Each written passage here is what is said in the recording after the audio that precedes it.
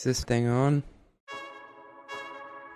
Yesterday's price is not today's price.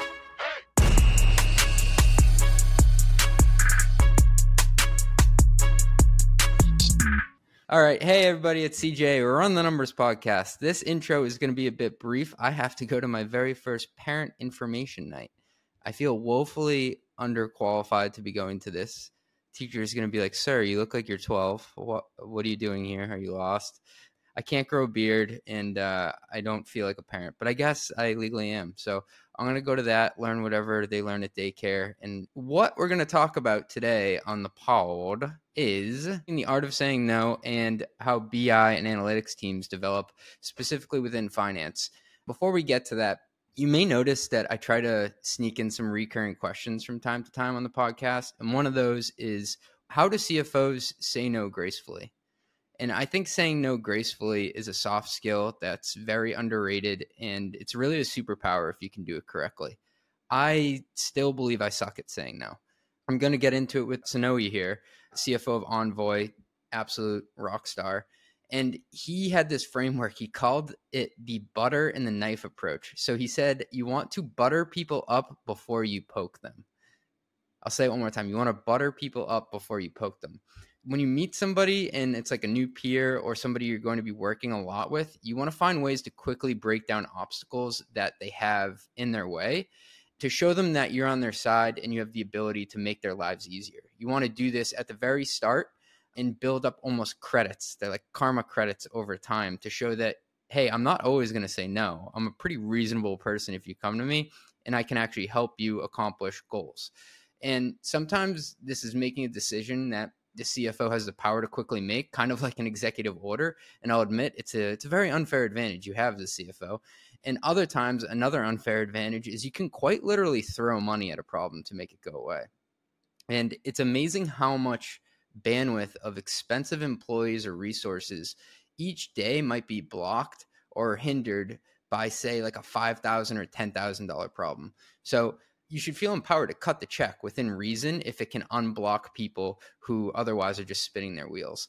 And something that he noted is he's like, hey, this isn't a political thing. Like I want to be, voted into a CFO office or whatever, but you actually want to see them succeed in whatever it is that they're doing, whether that's selling the product or building the product. So next time you have a new person, think about this, butter them up before you poke them, the butter and the knife analogy. So on to the pod.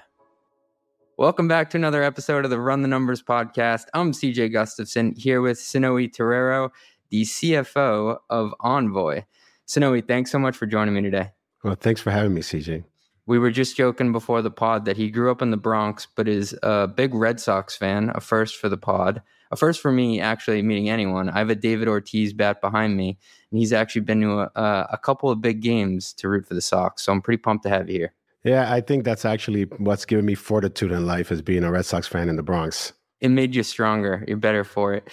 And so what I wanted to start out with today is what you kind of categorize a CFO as. And so we had Michael Tannenbaum, the CFO of Brex, come on, and he had said, hey, I think the CFO in a lot of ways is the chief risk officer of the company. We had Charlie Kevers from Carta, and he said, I look at the CFO as the truth teller. And I was doing a little digging on you, and you had labeled the CFO as the enabler of the organization. How do you think about that? Yeah, well, for me, I think that there are some things that are required for the job. Like you have to be good at numbers. I think that all of the things that were said are true. Like you have to be a truth teller. And, you have to be the chief risk officer. But I think as the profession has evolved and the role has evolved, I think that sort of like comes with the package. Yeah. Right. I think what really now defines the CFO is enabling teams to get their work done and helping the company move forward faster. Right. I think that early on, someone told me in my career when I was, developing and trying to think about my next step, like what was the difference between a controller and a CFO? And it was like a controller says no, a CFO should say yes. And so for me, I've taken that to heart because that's what really gives me, I think, I don't know about leverage, but it allows me to get partners to do things, if you will. And it's really about enabling. In many cases, you're the adult kind of, because for some reason CFOs tend to be, older. They tend to have a little bit more experience, seen a few more things. And so you've seen the movie play out. And part of it is now you have to help the CEO direct the movie. And in that, you need to help folks get their jobs done. And that goes anyone from the marketing team to the product team to launching a new product, et cetera. My job is really like, how do I combine the forces of the other teams to make sure that we're moving faster? At least that's what I think makes me good at my job. I love that soundbite, producer Nancy. You're gonna have to grab that one. That the CFO is helping the CEO direct the movie. I've never thought about it that way, and it makes me think about something that somebody said to me once in my career. Because I came in like within the G&A function. I was doing sales ops stuff. I was doing strategy and ops stuff. I was doing finance stuff, and he said to me, "Look, there are three groups of people at the company. There are people that sell the product, there are people that build the product, and there are people that help the other two groups do it better and faster." He said, "You're in that third group." And that's what I kind of liken to an enabler in a lot of ways. Yeah, I think that's spot on. I think, and that is a great way to put it, because that is the main third wheel, right? You need to make sure those other two things move and move fast. How have you learned to say yes more in your career? Something that I struggle with as being the adult in the room is having kind of an inclination to want to say no to things, or at least to say, let's slow down and think about it.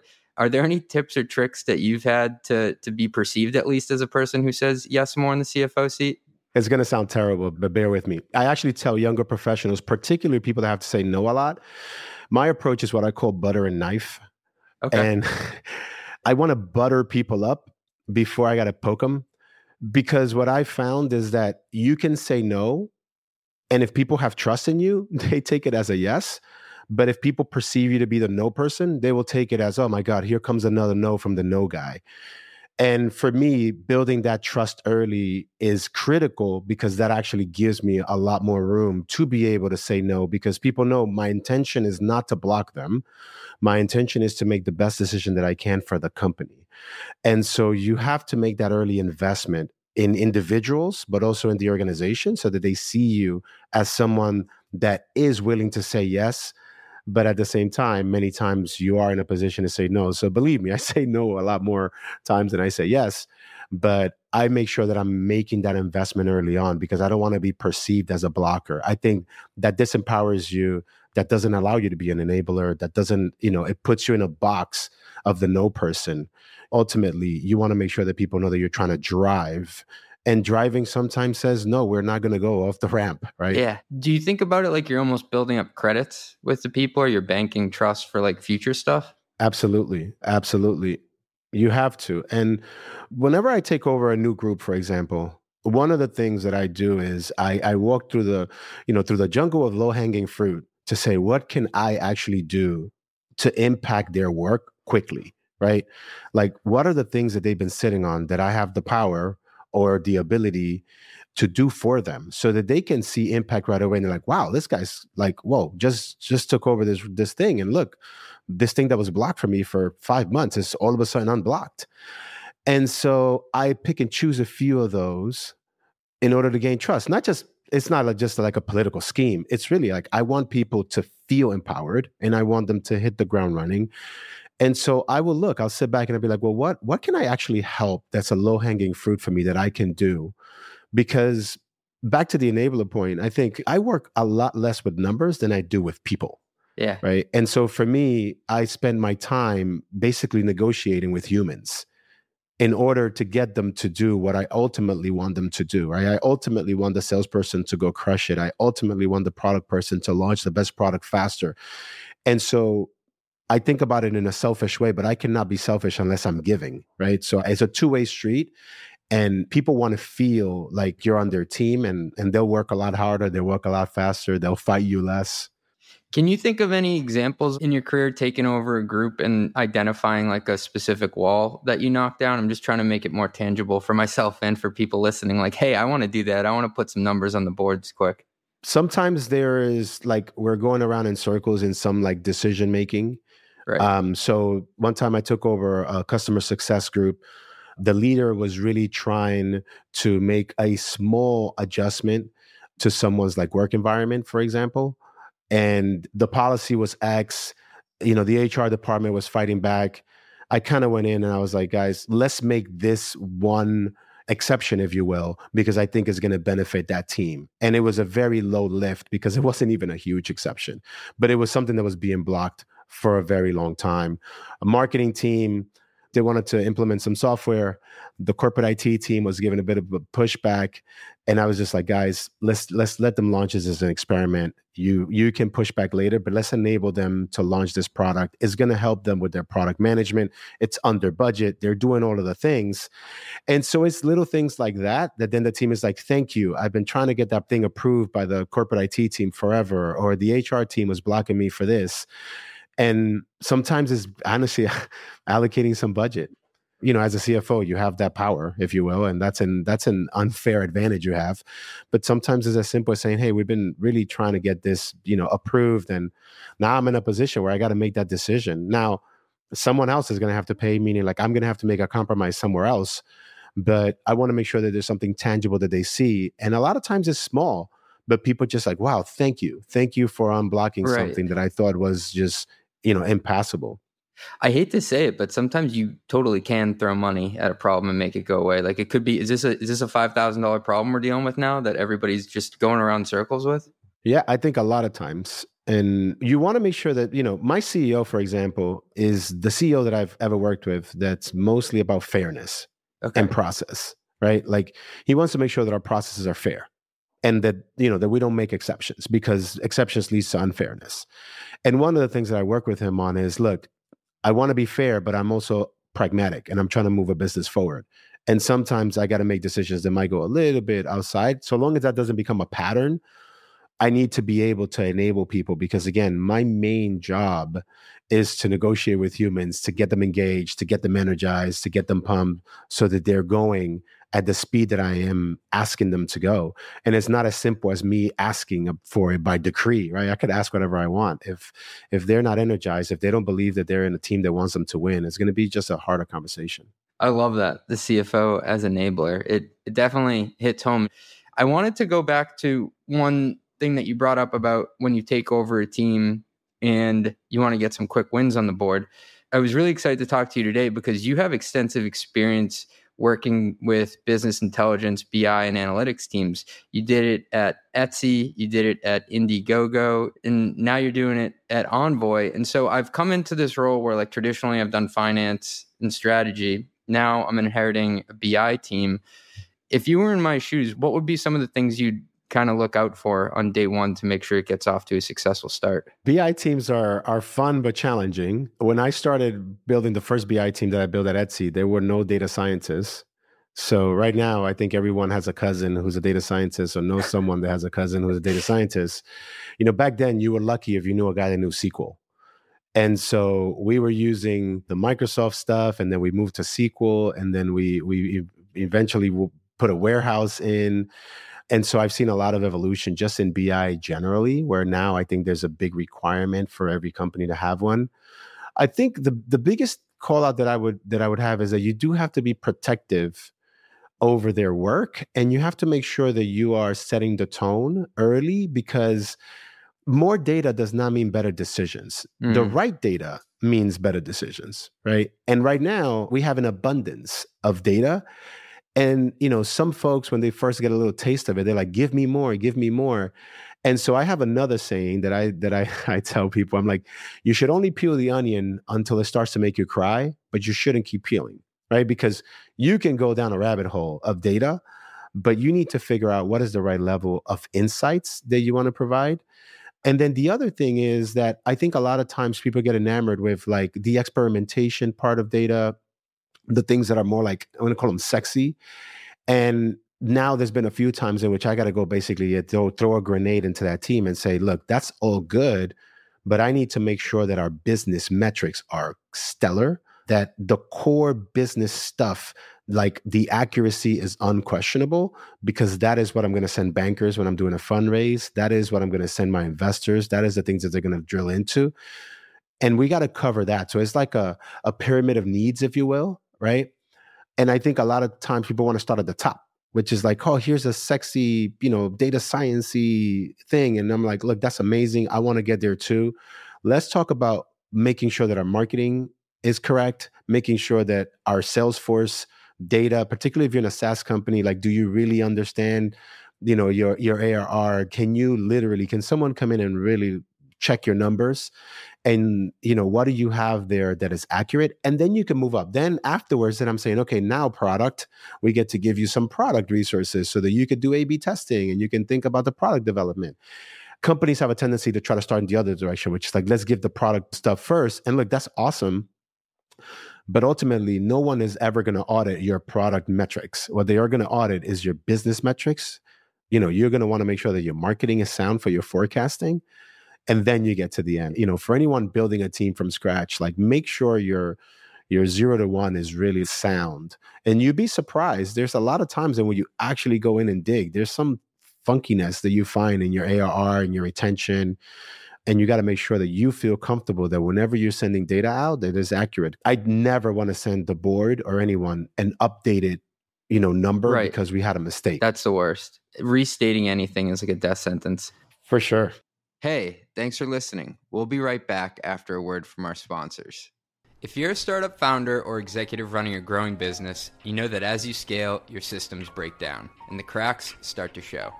If this resonates with you, there are 3 numbers you need to know: 36,000, 25, and 1. 36,000. That's the number of businesses which have upgraded to NetSuite by Oracle. NetSuite is the #1 cloud financial system, streamlining accounting, financial management, inventory, HR, and more. 25. NetSuite turns 25 this year. That's 25 years of helping businesses do more with less, close their books in days, not weeks, and drive down costs. 1. Because your business is one of a kind, so you get a customized solution for all of your KPIs in one efficient system with one source of truth. Manage risk, get reliable forecasts, and improve margins. Everything you need all in one place. Right now, download NetSuite's popular KPI checklist designed to give you consistently excellent performance, absolutely free at netsuite.com/metrics. That's netsuite.com/metrics to get your own KPI checklist. netsuite.com/metrics. What you said there about chasing the sexy thing resonates, because what I've observed is sometimes BI teams will chase what's most interesting, not what's most impactful for business decisions. Would that sound right to you? 1,000%. I mean, look, humans gravitate to the thing that they find interesting, right? We all do. Or the things that we feel comfortable with, right? We all gravitate. And, some of the blocking and tackling business stuff is not like fun and engaging in some ways for people that want to be doing Poisson distribution analyses, right? Right. But what does the business need? I'll tell you this, one of the ways that I've gotten the teams to be more engaged with it is because it gives them a different level of business acumen. And so that allows them to understand the business in a way more intimate way. If they're off into their corner doing experimentation, many times they don't know what's happening in the business. My teams are like core to board preparation. Matter of fact, my data team runs the whole board preparation project. Do they run the board deck? Yeah. Wow. Okay, Yeah. Cool. That's a good insight. And it's because the way that I structure my team is, the sales organization has an analyst that's basically helping them with their metrics. The customer success organization has an analyst. The marketing team has an analyst. And sometimes it's a shared analyst or resource. But my point is that there is a data resource that is helping folks, because I want to make sure that across the organization, when we say active user, we all know what that means. Right. Right. When we say, again, retention, we know what that means. Is it trailing 12 months? Are we doing annualizing on a quarterly basis? The more that is siloed, the more risk you run of different parts of the organization saying different things to mean the same metric. And so I'm very protective of that. I'm very protective of making sure that our definition for metrics are across the entire company the same. And so because of that, we basically have the concentrated knowledge of the board preparation And the team actually is one of the only teams that gets to see the entire board deck from the beginning to end. We're very close to the overall business performance across all parts of the business.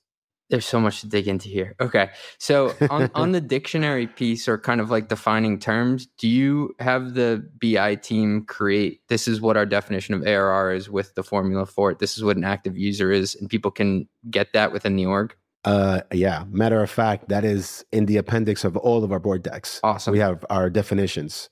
So the last page of all our board decks is our definitions and where we get our benchmarks from. Because, we're doing some benchmarking. So it's like, here are the definitions we use. Here's where we got this benchmark.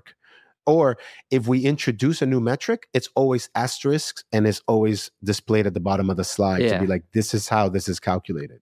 I was writing a piece for the newsletter that I do, mostly metrics, and it's how the 25 top tech companies define net dollar retention, an excerpt from their 10K of how they described it and why it was powerful for the business and the formula. What I wanted to ask you is, what are some of the common metrics that you think are most crucial to define succinctly at the start? Well, I think definitely we want to make sure that people understand what active user means. Because again, in a product organization, you live and die by activity, but activity is in the eye of the beholder, because it could be like, did they open the app? And is that meaningful? I don't know. I think different companies are going to pick and choose, and different product teams are going to choose. So I think it's important for us to have a shared understanding of that. Believe it or not, I think it's important for us to understand what we mean by retention, or how we calculate retention, because I think trailing 12 months retention sometimes is something that people have to get their head around. They don't understand what that means. And so we had to educate the company on it. When I got here, we didn't do trailing 12 months. And then we went to fundraise, and all the investors were like, well, what's your trailing 12 month? And I was like, yes, I know. And so now it's easy for me to go back to the team and be like, look, investors want this number. And so I think, I think it's mostly around those things, because the rest of the stuff, there's stuff that's like tried and true. Like, what your ARR is, what your net and gross retention are. We track the magic number from an efficiency standpoint. So what the magic number, is. So most of the metrics I think are pretty standard, but there are things like lifetime value. Lifetime value, I'm not a big fan, because if you look, everyone does lifetime value in a different way. But there are some investors that are asking for lifetime value. So how you calculate lifetime value, I think, is important. For us, for example, like I put a limit on the amount of years. So it's like, regardless of what the math tells me, I don't have an infinite customer. And, some folks, don't do that, right? And even to your point on retention, I think that there's some people that they get creative into what they're including in their retention. Like a customer below this number is not included in this number. And so you want to make sure that it's clear, look, all of our customers are included in this number. Or if there's a good reason why we should think about it differently, then let's do that. Yeah, I think it was GitLab and I think Domo too. They weren't including customers below $10,000 or $5,000 in spend. And it's like, well, no wonder why you look so good. You took out all the small ones you can churn easy. And look, sometimes what you do, and I've done this, you present that, and then if there is a subsegment that is better, you present that separately, right? Like enterprise usually will have a much better retention. And so for me, like I've done that where I've just separated enterprise, but it's clear, like here's my total number. And by the way, here's a subset of my business. So you can get a taste of that. But I think it's a little bit disingenuous to like just flat out take a group of your customers out of a metric. I want to go back to structuring business intelligence teams and enabling the org to make decisions. So do you take a business partnering approach would be the first question, like you assign a person to each team? And then the second question to that would be, how do you make sure they prioritize the right questions? Because what I've found is sometimes the leaders ask something in a way that it could actually be asked or hypothesized in a more nuanced way to get to where they're going. How do you deal with that so they don't just chase what's interesting? Both great questions. I call my analysts embedded journalists. Ooh. Because they're basically like embedded in the field, and it's really meant so that the leaders of those groups feel like they have a resource, but they report centrally. And the importance of reporting centrally, quite frankly, goes back to the shared, use of language more than anything else. because I want to make sure that we go back to HQ for the data team, and we are all, one, sharing knowledge, two, so that we could jump in to fix things, and three, making sure that like we're looking at, again, like our SQL models and everything are things that we all understand how we're pulling together, but they are embedded. The intention is that the leader of the group feels like they have an analyst as their analyst in many ways. In terms of the insights, it's a great question, and it is a challenge. And I think you do have to earn trust, but quite frankly, as the leader of the data team, you also have to step in. And that's part of when I got to jump in and just say, we're not going to do that kind of thing. Again, back to the onion peeling, people will onion peel. And they will try to, a lot of teams, when they're presenting their board slides, they want to just present the good stuff. Mm-hmm. And so, I'm clear with the teams that I have final editorial on any slides. And I do go in and like change like descriptions, words, anything that I think is a little too sugarcoating, because I want to make sure that our data slides should be sort of agnostic in many ways. They should just say what is on the slide, right? Now, that doesn't mean you don't put a little bit of spin to it, but it can't be like, like squirrel. And so a lot of it is making sure that I'm pushing the team for insights in what we present. The other thing is making sure that people understand what I call my baseline slides. So we go into every board prep meeting saying, here are the base slides. These are slides that I'm going to have there no matter what. Those slides go first.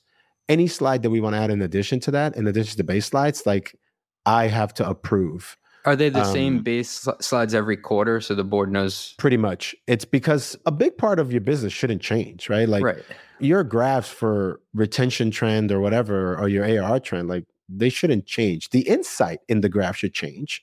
What you're highlighting should change, but that graph itself in the slide should remain. And there should be a handful of those, like that, the board, knows what they should expect. And B, like that, it lowers the workload. If every time we're just reinventing the wheel, well, that's going to take a very long time. Board prep right now takes a long time, even with base slides, because you got to do all that stuff. And so part of it, honestly, is a little bit of a dance, right? The analyst needs to make sure that they have gained the trust of the leader to the degree that the leader will listen to what they have to say in terms of insights.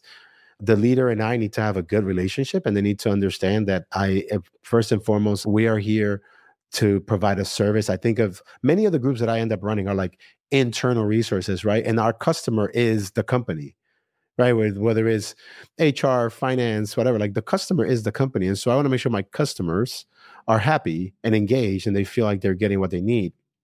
At the same time, there are some people that don't know how to deal with data in a way that you need them to. And I need to be a guiding force to be like, I get it. You want to focus on X. This is maybe why we should focus on Y. And you have a wider picture of what others are asking too. So you can pull in pieces of data from other parts of the org to have a more comprehensive picture. It's like, yes, I heard your hypothesis, but I think we can broaden it or narrow it so then you get actually to the answer you want. For sure. And sometimes that stuff is being covered elsewhere in the deck, for example. Part of that orchestration and part of that storytelling is the most critical part, I think, of that process.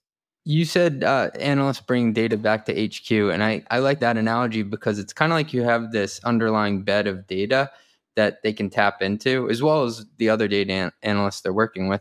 But in my simple mind, I tend to like bucket it into 3 chunks of data. You have like the production data from the product, you have the sales data of revenue related stuff, and then you have the people data, which is related to like headcount, salary. I'm probably overgeneralizing it. How do you kind of bucket data in the org that people deal with?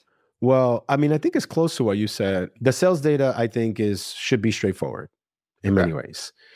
I think the customer success data could be more nuanced because you're going to have to put in things like activity, engagement that are beyond just like did the customer churn or did the customer upsell.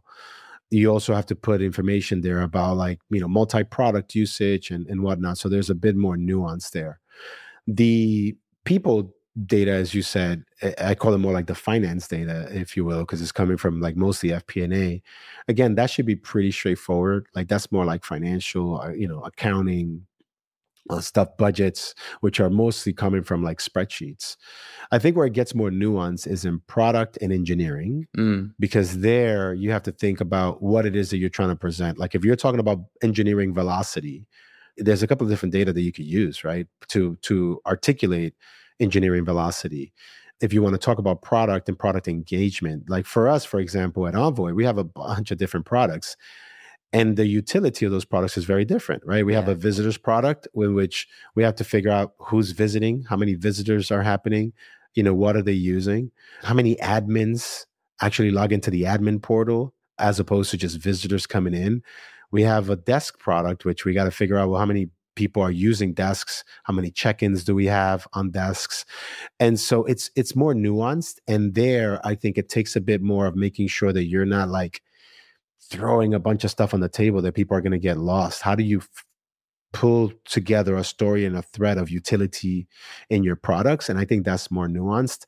And then marketing is more nuanced, right? Pick your CMO and they have their style, right? Every CMO does kind of have a style with that, how they work their pipeline and everything. And attribution. Is it first touch? Is it last touch? Is it mixed? How do you think about CAC per channel? Do you even care about CAC per channel? I think those are the ones that turn out to be a bit more tricky. One of the things I do, and here's a pro tip, if you will, if you're willing to take it. What I do in my board deck is we have our sections. Yeah. We start with what I call sort of like the high level summary, and in there I have slides from basically everything, but that if the board only has time to look at 8 slides, and they see these 8 slides, they know exactly what's happening in my business. Like these are the key. Boom. And then, we have a section for marketing, we have a section for product, we have a section for sales, yada, yada, yada. But every quarter we add what I call the deep dive, which is a unique section. And this is going back to your point on how do you keep the data team engaged. The deep dive is something that we rotate because that is what looking at the data, what do we think is the most insightful thing that we need to go in deep on, right? And it changes by design. Every quarter, we want to say, okay, what is the most critical thing that happened in our business that we can actually go in a couple of layers in and give a couple of different views? So was churn higher in mid-market last quarter? Well, why was that the case? Let's go in, right? Because you can't always do that. Otherwise, you're going to have an infinite amount of slides and presentation. Did we launch a new product, right? Like, okay, we're going to do a deep dive on the performance of that product, which we normally wouldn't do. And it's a way for me to keep the data team engaged because now they're like, okay, let's do cool stuff and let's go in on this. At the same time, for us to continue to elevate the fact that the mandate of that team is to surface insights, not just data. Anybody can surface data. Good teams surface insights. The rotating spot is an excellent piece. Just hearing you think through how you structure your board deck, I'm a nerd about this stuff, is awesome because you have to train people that, hey, you're always going to get these bits and pieces to digest. I'm going to give it to you in the same structure and flow each time because I'm respectful that you have 20 other portfolio companies and I don't want you to have to relearn the wheel every time we come in. But then I also want to show you the capabilities of the team to go deep on something that I think is really insightful, depending on where we are in the product life cycle or the year. Changing gears a little bit, you've been a CFO in both good times and bad times, different macro environments, different challenges. I got to ask you about your time at Envoy during COVID. It seemed like the world was kind of ending at the time, maybe even more so within the sector that you play in. Were there any big oh shit moments like when COVID happened? Can you take me through what your mindset was and kind of flipping that switch to, I think I got to be, I don't know if you'd call it a wartime CFO, but something must have changed. Absolutely. So I joined Envoy right before the apocalypse. Yep. So I joined in January, and by March we were in shelter in place. And so I joined a company that built products for offices right when everyone stopped going to offices. In some cases by mandate of the government. And so I think initially, quite frankly, I didn't know if the company was even going to survive because, first of all, we all thought we were going to die from COVID. I thought that the company just was not going to survive. As is usually the case, I joined in a time when the company was doing really well and we were on track to go to raise a C round. But as you know, on track means, you have but so much runway and you have to make sure that you get to that C round. When we went to shelter in place, we basically had to get into like high gear because survival of the company now was at stake. It wasn't just like, can we weather this, like many other companies. And so we did have to get into, I don't know if we want to call it wartime, but right away, we started looking at everything. The first order of business for me was, quite frankly, shoring up the balance sheet because, we had runway, but I needed to make sure that we extended this runway because we were not going to raise a C round in this environment. And so we went out and we got venture debt that I thought was enough for us to be able to weather a storm.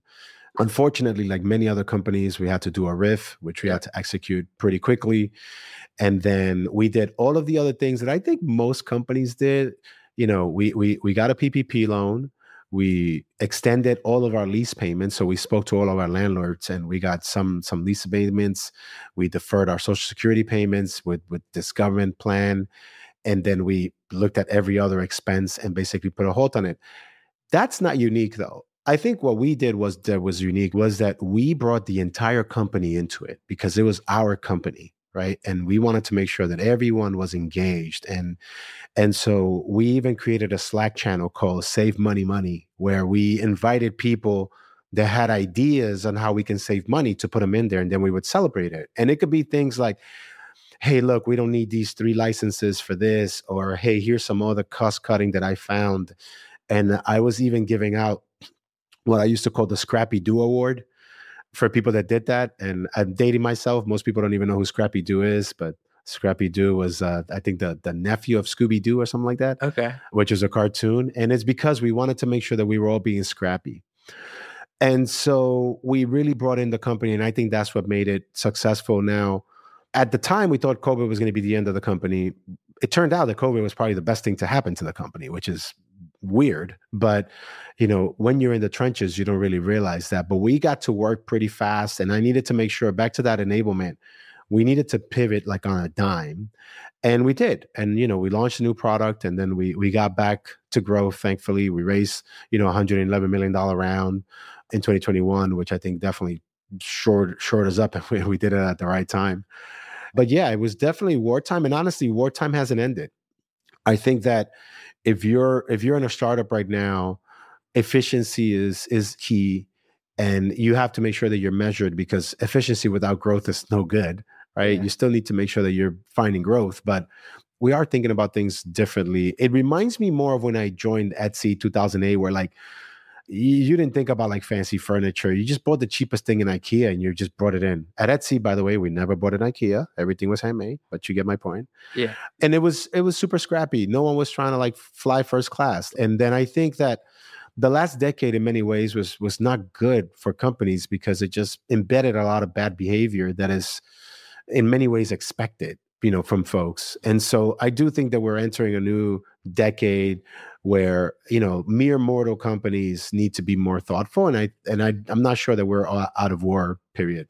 I got to commend you on the level of transparency and maturity that you treated all the employees with. We had spoke to Jim Cook, who was one of the co-founders of Netflix, first finance hire there, and went on to become CFO of Mozilla Firefox. And he had this framework that he applied in bad times of saying, hey, here's what we know, here's what we don't know, and here's when we think we'll know. And he said that made people buy into the situation, as it wasn't like an us versus them or like I'm operating at ambiguity. It was, they're treating me as an adult right now, telling me as much as they possibly do know, and we're all in this together now.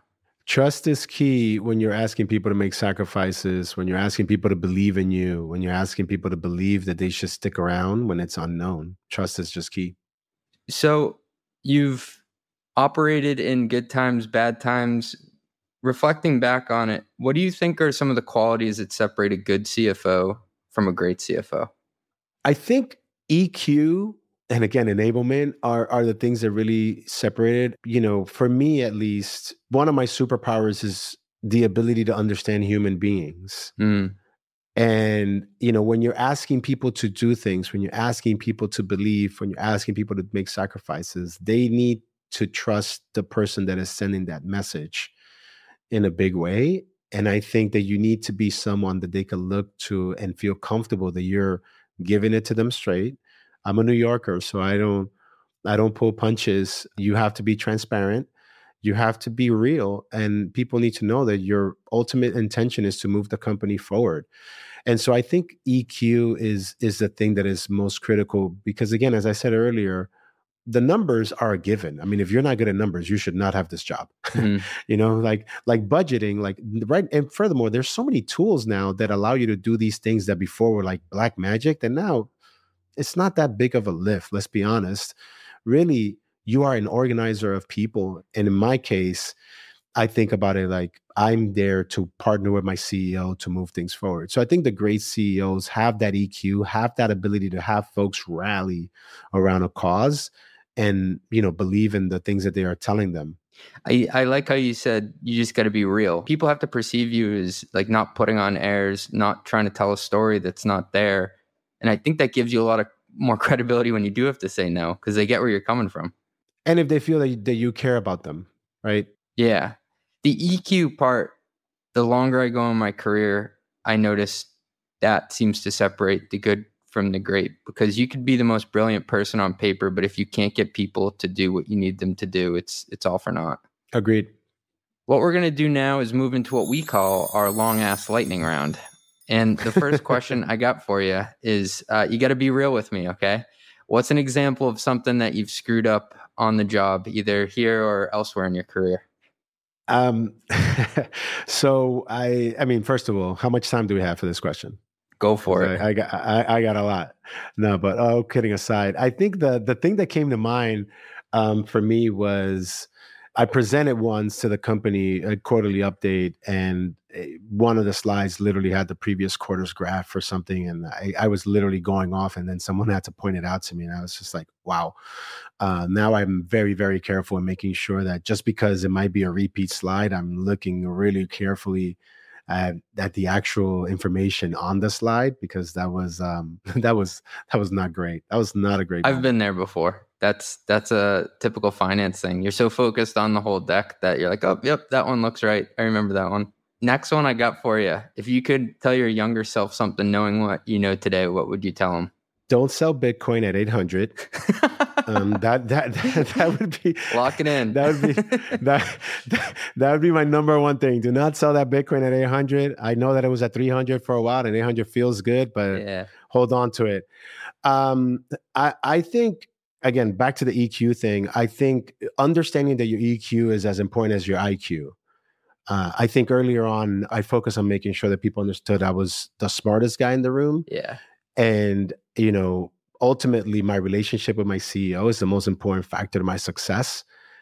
And, making sure that I partner well, making sure that I understand humans, particularly in startups. I think that all of startup founders and CEOs, they're like geniuses in one thing, but there are things that they don't know how to read in human beings. And that's a superpower that you can come in and complement.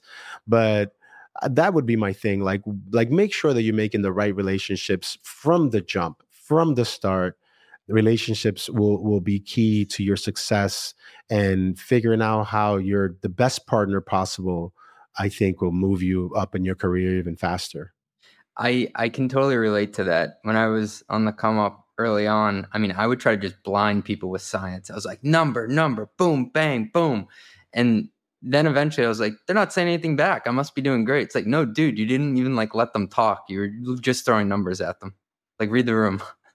Yeah. And I think one more thing that and this was advice that I was given early on, that's really helpful, and I give it to a lot of people. And that is that, again, sometimes you don't realize the tone of how you're articulating things. And, the passion in your argument will sometimes take away from the validity of the argument, because if people see you as too aggressive, as they see you as too punchy, they will start to zone you out and they will not listen. And you could be right. You can have the right argument. You can be spot on. But if you're not careful about the delivery of that, you're not going to get the same result. It was someone who gets really passionate and energetic about something. I've had to pull myself back and be like, CJ, you're actually like probably coming across as aggressive here. And that's not what you want people to perceive you as. Exactly. All right, next one here. Roll the theme music, producer Nancy. And with that, it's time to rep yo stack, sponsored by Tropic. the next-gen procurement platform helping modern CFOs take control of their budgets and bottom line. By combining approval workflows, supplier management, and pricing benchmarks all in one place, Tropic makes savings opportunities easy to find and act on. Visit tropicapp.io to learn how. Can you walk me through your finance tooling stack today? What tools are you working with? So I'd say our tools are pretty standard. If I break it down, we use Bill.com for our AP. We use ChargeBee for our billing. We use Carta for our cap table. We use NetSuite for accounting and Stripe for payments. And then for FP&A, we use a tool called Aleph. It's a small company actually that just launched a product, but it's a way for us to do like forecasting and modeling in Excel and Google Sheets, which we prefer because every company runs their FP&A a little bit differently, and Aleph allows us to do that a bit more seamlessly, and we're really liking the product so far. We use Airbase for expense reimbursement. Nice. What was the most recent tool you bought? The most recent one that we bought was Aleph. Nice. I've heard so many good things about them in such a short period of time, and I got a chance to talk to their marketing people and the finance people and the CEO, and they all seem to be building something cool. Last thing I got for you here. What's the craziest thing you've seen someone try to expense? First class round trip ticket to Japan was one in a company that we didn't even allow business. Did you have customers in Japan at least? We did. Okay. we did have customers in Japan, but first class to Japan is very expensive. I mean, it was almost like it was almost the price of a car. Really? Like, are we talking like more than $5,000, $10,000 for this? Oh, it was almost $10,000. It was insane. Damn. Yeah, and the person then afterwards, what we did was we cut it down the middle, and we figured out what business would cost. Yeah. And then she reimbursed us the remaining part of that. And then toothpaste, and not toothpaste at a hotel, but toothpaste in their house, during COVID. That's a new one. We're adding that one to the list. I like that, toothpaste. Cool. Hey, I got to thank you so much for coming on the pod today. This has been personally extremely impactful with all the wisdom you've dropped. And I know everybody's going to appreciate your perspective. So thank you so much. No, it was a fun time. It was great questions. Thank you for having me. Roll the credits, producer Nancy. The Run the Numbers podcast is part of the Turpentine network of podcasts. It is produced by Nancy Shue and edited by Justin Golden. Artwork made by Some AI Thing. Yelling and intro by Fat Joe. Don't forget to give us 5 stars. I really need this.